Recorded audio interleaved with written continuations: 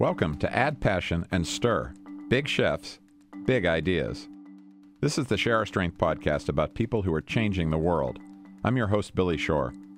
It's amazing when you realize how central food is to so many things that we care about.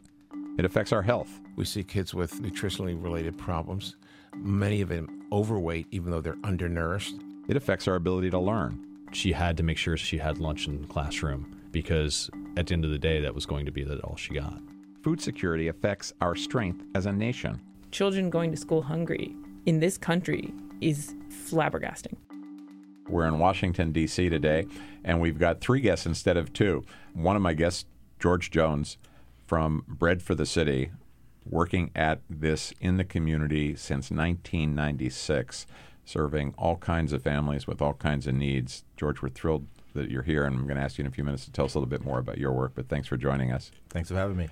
And Spike Mendelson, who I've just met for the first time, extraordinary restaurateur in this city with 3 restaurants, Bernays, We the Pizza, and Good Stuff Eatery. Yep. And the best part of Spike being here, one of the best parts, is he's having 2 pizzas delivered here in a few minutes. So you might hear us chewing. And special guest, my co-founder at Share Our Strength, my sister, Debbie Shore. Glad you're here, Deb. Glad to be here. Thanks. So there's a lot of things that we want to talk about, and I'm going to ask you each to tell us a little bit about how you kind of got to do what you're doing. George, I always feel like you see it from a really special perspective of working with so many individuals who have needs of different kinds that most of America don't see. Tell us about Bread for the City. Tell us about your role there, and mostly tell us about what's going on in the community at this particular time. Okay. Yeah, so I've been at Bread for 21 years now. But it's an agency that's been serving in Washington, D.C. for 42 years. We provide food, clothing, medical, legal, social services, and we do a lot of advocacy work on behalf of thousands of families living on low incomes here in Washington, D.C. We have a community center in Northwest D.C. on 7th Street, 7th and P. And we have a community center in Southeast D.C. at 17th and Good Hope. And if you had to generalize, a family on low income is a family taking home, like, what kind of income? That's a good question. The average income, you wouldn't believe this, but the average income for a family that Bread for the City sees is less than $7,000 a year. We're talking about people who are largely on fixed incomes. We've got family with kids? Good kids. Obviously it's an average, and so we've got about 8,000 families we serve in a given month, and probably 40% of those families have dependent children in the families. There are plenty of them are single, they're disabled, they're elderly. So the families sort of are both families of one and families. Probably the average family with kids has about 3 kids per family. Less than $7,000 a year. I mean, how do you? So we're talking about people with part-time jobs. Exactly. In fact, one of the stories I always tell is people sometimes donors want to volunteer and they say, hey, maybe I'm good in finances. I can come and help with budgeting classes. And I tell them sort of tongue in cheek. I say, if families are living off $7,000 a year, they probably should be telling us how to budget because it's really hard to figure out how that works. But it is the average income, which is, of course, why Bread for the City's programs are really designed to supplement folks who are living off of those low incomes. Well, I'm guessing they almost literally couldn't survive without Bread for the City. I think that's right. It's a safety net. We've got 2 prongs to our approaches. One is the safety net services, the things that are really direct services, the delivery of food. Now we give a 5-day supply of groceries to families every month, free clothing, free legal services, free healthcare services. All of our services are free, and so there's that real sort of income supplement to it. But then the advocacy work we're doing, which is more and more important, is trying to fix sort of systems that these folks interact with, trying to sustain programs like the TANF program here in Washington, D.C. TANF being the temporary assistance for needy families. Exactly. And for the affordable housing crisis, which of course is it's really the tail that's wagging the dog right now in district when you talk about poverty. It is the thing that we're really trying to tackle is how do you solve this affordable housing crisis in D.C. And Spike, you're not only an incredible chef and restaurateur, but you're actually very involved in the community and particularly in food policy as well. You chair the D.C. Food Policy Council. Yes. I'd love to hear a little bit about your background, both in terms of how you ended up being such a successful restaurateur, but then also how did you get into these food issues and how do those go together?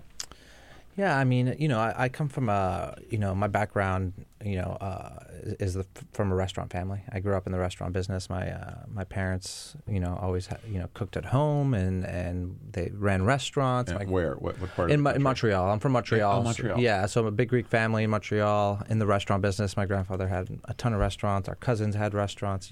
Just a picture like your typical Greek family in the restaurant business, So. Right.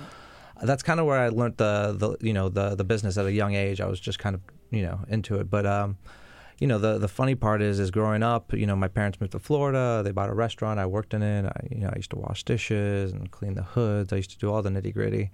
And the being a chef wasn't really celebrated back then. Like in 1995, I wasn't really. We remember those days. Yeah, I wasn't begging my parents to send me to culinary school to become a chef so I can, work holidays and weekend nights and all this kind of stuff. So, I eventually got kind of inspired and figured out that, I knew a lot of the business. So I decided to go to culinary school. My grandfather actually was passing away from cancer, and I had to take care of my parents' restaurant. They asked me, can you come take care of the restaurant? They were going to go to Montreal to take care of him. And it's then when I think I was around 18 years old, I kind of got inspired, and then came back to the restaurant, and they saw a new menu. They saw a very clean situation, and they told me, if you stick around, we'll send you to culinary school. So, that's what I did. I stuck around for another year, went to culinary school, and that's kind of where I got inspired about the business, because I was with other people that had never been drawn to food. The interesting part to me is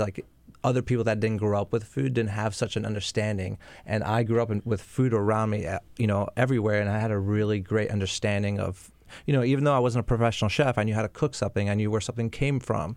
So I got inspired, and that kind of set the course for the rest of my life. And we've ran a bunch of restaurants with my family. We moved to D.C. My sister kind of found the locations on Capitol Hill, and that paired up with Top Chef and all the amazing marketing and publicity you can get from that show. We had a great launch in D.C. here. We never knew that we were going to be such a great success from day one, but one thing led to another, and it's only, I'm that guy that kind of has moved around everywhere. I've lived all over the country. I've cooked for all sorts of different chefs, put myself in some really crazy situations at times. And I never really had a sense of community, because I was kind of, that guy that just flew around everywhere. And it was not till I moved to D.C. and it was 2008 that I really kind of, we opened the restaurant. I got such great support that I felt like I need to give back a little bit, and that's kind of when I started getting involved with community work. And now you're chair of the DC, the Food Policy Council. Yeah,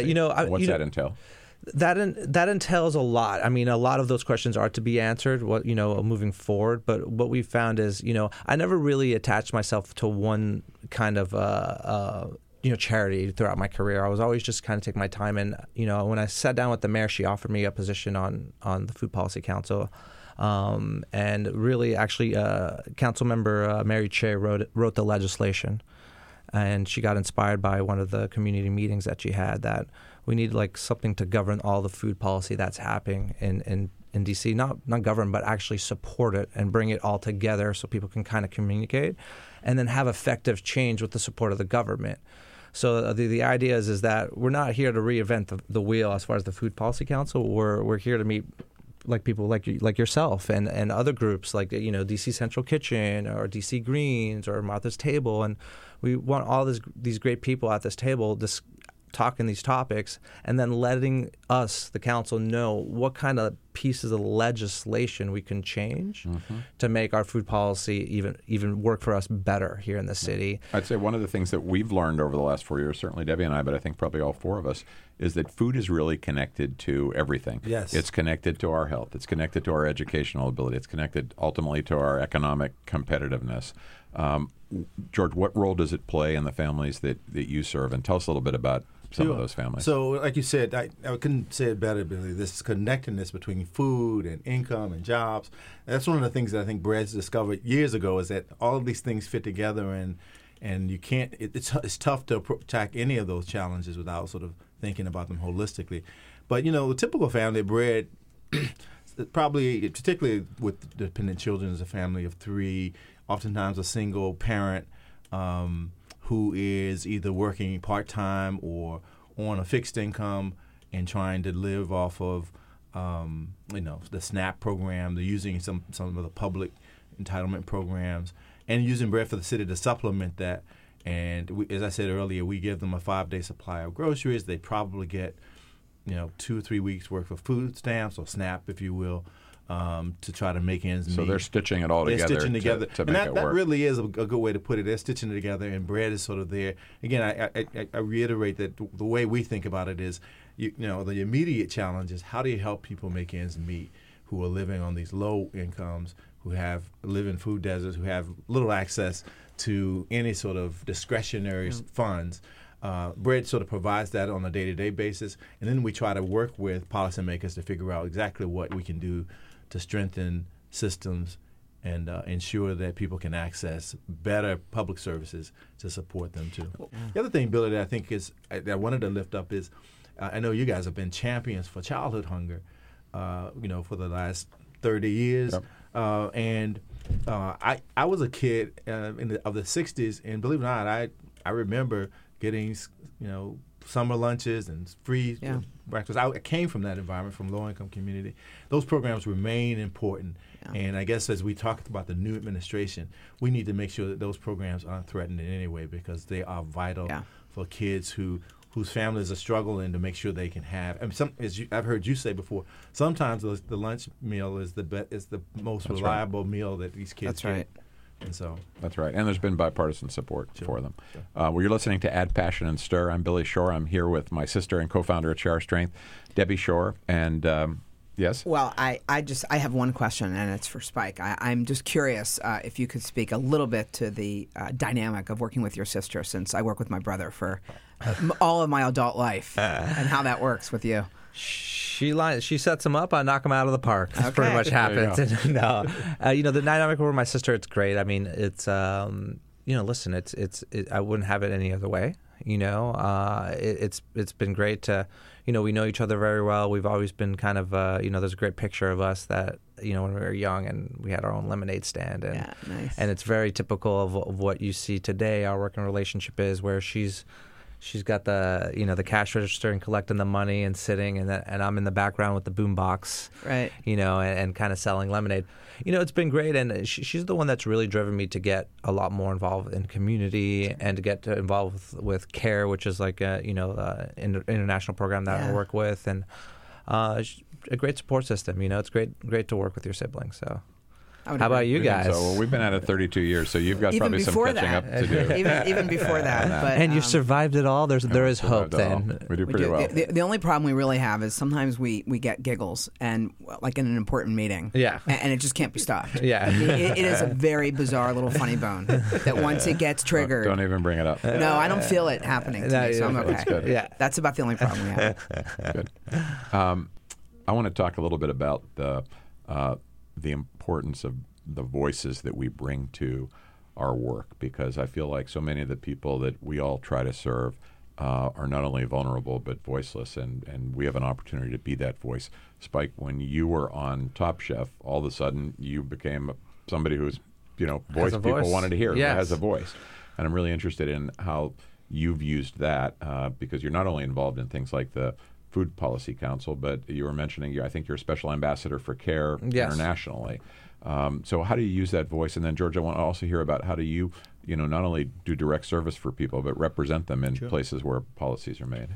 Well, I specifically speaking for chefs, and I mean, really anybody, but in my industry, for chefs is, we come from a culture that used to not really respect our voice at all, right? If you think back, we used to be locked up in the kitchen. We were allowed to come into the dining room, and you just see how our industry has evolved, and I'm personally very fortunate for that. And I think the cool thing about a chef is that we do know the system, right? We do know, for the most part, we know where we know our farmers. We have relationships with our farmers. We know everything that they go through to grow their food, to operate, to support for their families.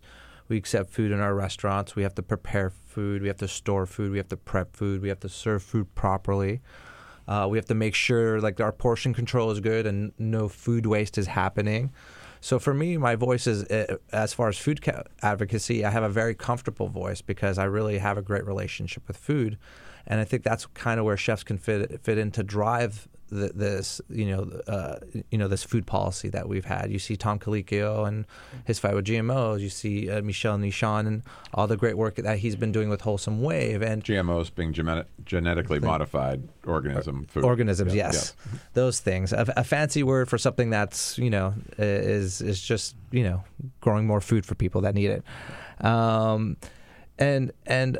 For me, it's been an honor to kind of represent food and reach out to communities and go into schools and meet children and families that are having troubles and on how to cook something or how to use this vegetable that they've never used before.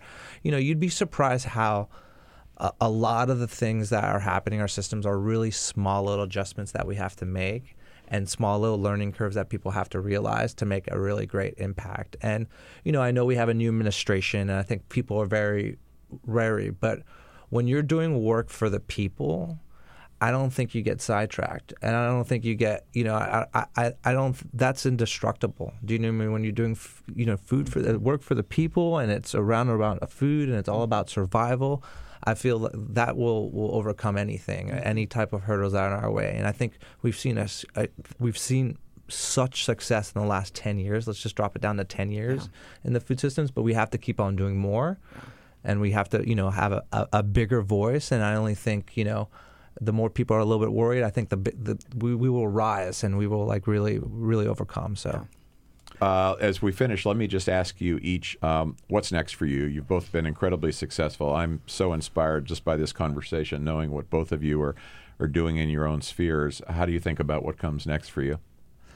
Well, the big project on my hand is that we're looking to build a new 30,000 square foot facility out in Southeast D.C., where not only will we have the food and the clothing that we've historically provided out there, but we'll have a large medical practice there that will sort of mirror what we do in Northwest. So that's a big thing. I'm really excited about the work I do. Brett, one of my board members, asked me today, are you looking to leave? No, this is where I want to be. But this big project is a $20 million expansion, so I'll have my hands full for the next 24 That's exciting. This is where we need you to be. That's right. Yeah, you stick around. How about you, Spike? I just, I feel like I'm just beginning with the Food Policy Council and my work in the food space. So I'm very passionate about food waste. Also, I actually really believe that we can have a really impactful change on the system by kind of fixing that. But yeah, we're going to push everything. We need like I said, we handle a little bit of everything in the city. We need more jobs in Ward 7 and 8 here in DC. We need more chefs to go up on restaurants in these areas and maybe give them more incentives. And we need more grocers, in food deserts to make a difference as well. So I just want to continue the good work, continue the support, talk to all sorts of people, as well, and figure it out. So how could we not have met after all these years? I know. It's crazy. My sister always gets the last word. So, ooh, yes. So you're not going anywhere, right? You're staying. My sister also always gets the last word. I'm looking at Micheline through the window here. Since I'm definitely one of the older staff now, Chair Strength, maybe every couple months, someone will say to me, "So, Deb, you still gonna keep working 5 days a week?" I'm like, I'm as energetic as I ever was. Yeah. So no, Share Strength keeps changing so much. What's kept me there really all these years, Billy is a big part of it because I'm inspired working with him every day. But also, what is as true today as it was the day we started was that everybody has a strength to share, and I see it all the time. If I didn't see it, I think I'd get bored. But I see it whether I'm with a PR director or a chef or a community leader or a business leader. But people, if you give them a chance, they really want to do something around an issue they care about, an issue as important as hunger. So for me, it's really as exciting as it was, from many years ago. I feel That's the same how I way. feel. So good to hear. My version of starting to recognize that I'm getting older is on these 3 college campuses that I mentioned last week. At least 3 times, somebody, as they were walking me around, said, "Are the stairs okay for you, Mr. Shore?" I was like, "Yeah, the stairs are okay. Get on the bike with me and ride 300 miles." You've been listening to Add Passion and Stir. I'm Billy Shore, and I'm here with Spike Mendelson, George Jones, and my sister, Debbie Shore. Thanks for having us. Thanks, guys. The Share Strength community believes that everyone can share in the global fight against hunger and poverty, and that in these shared strengths lie sustainable solutions. Today, Share Our Strength focuses these strengths on making No Kid Hungry a reality in America. Add Passion and Stir is distributed by District Productive. Our senior producer is Carrie Thompson. Our executive producer is Peter Ogburn. Add Passion and Stir is the creation of Billy Shore, Debbie Shore, and Paul Woody Woodhull. I'm Billy Shore. You're listening to Add Passion and Stir from Share Our Strength.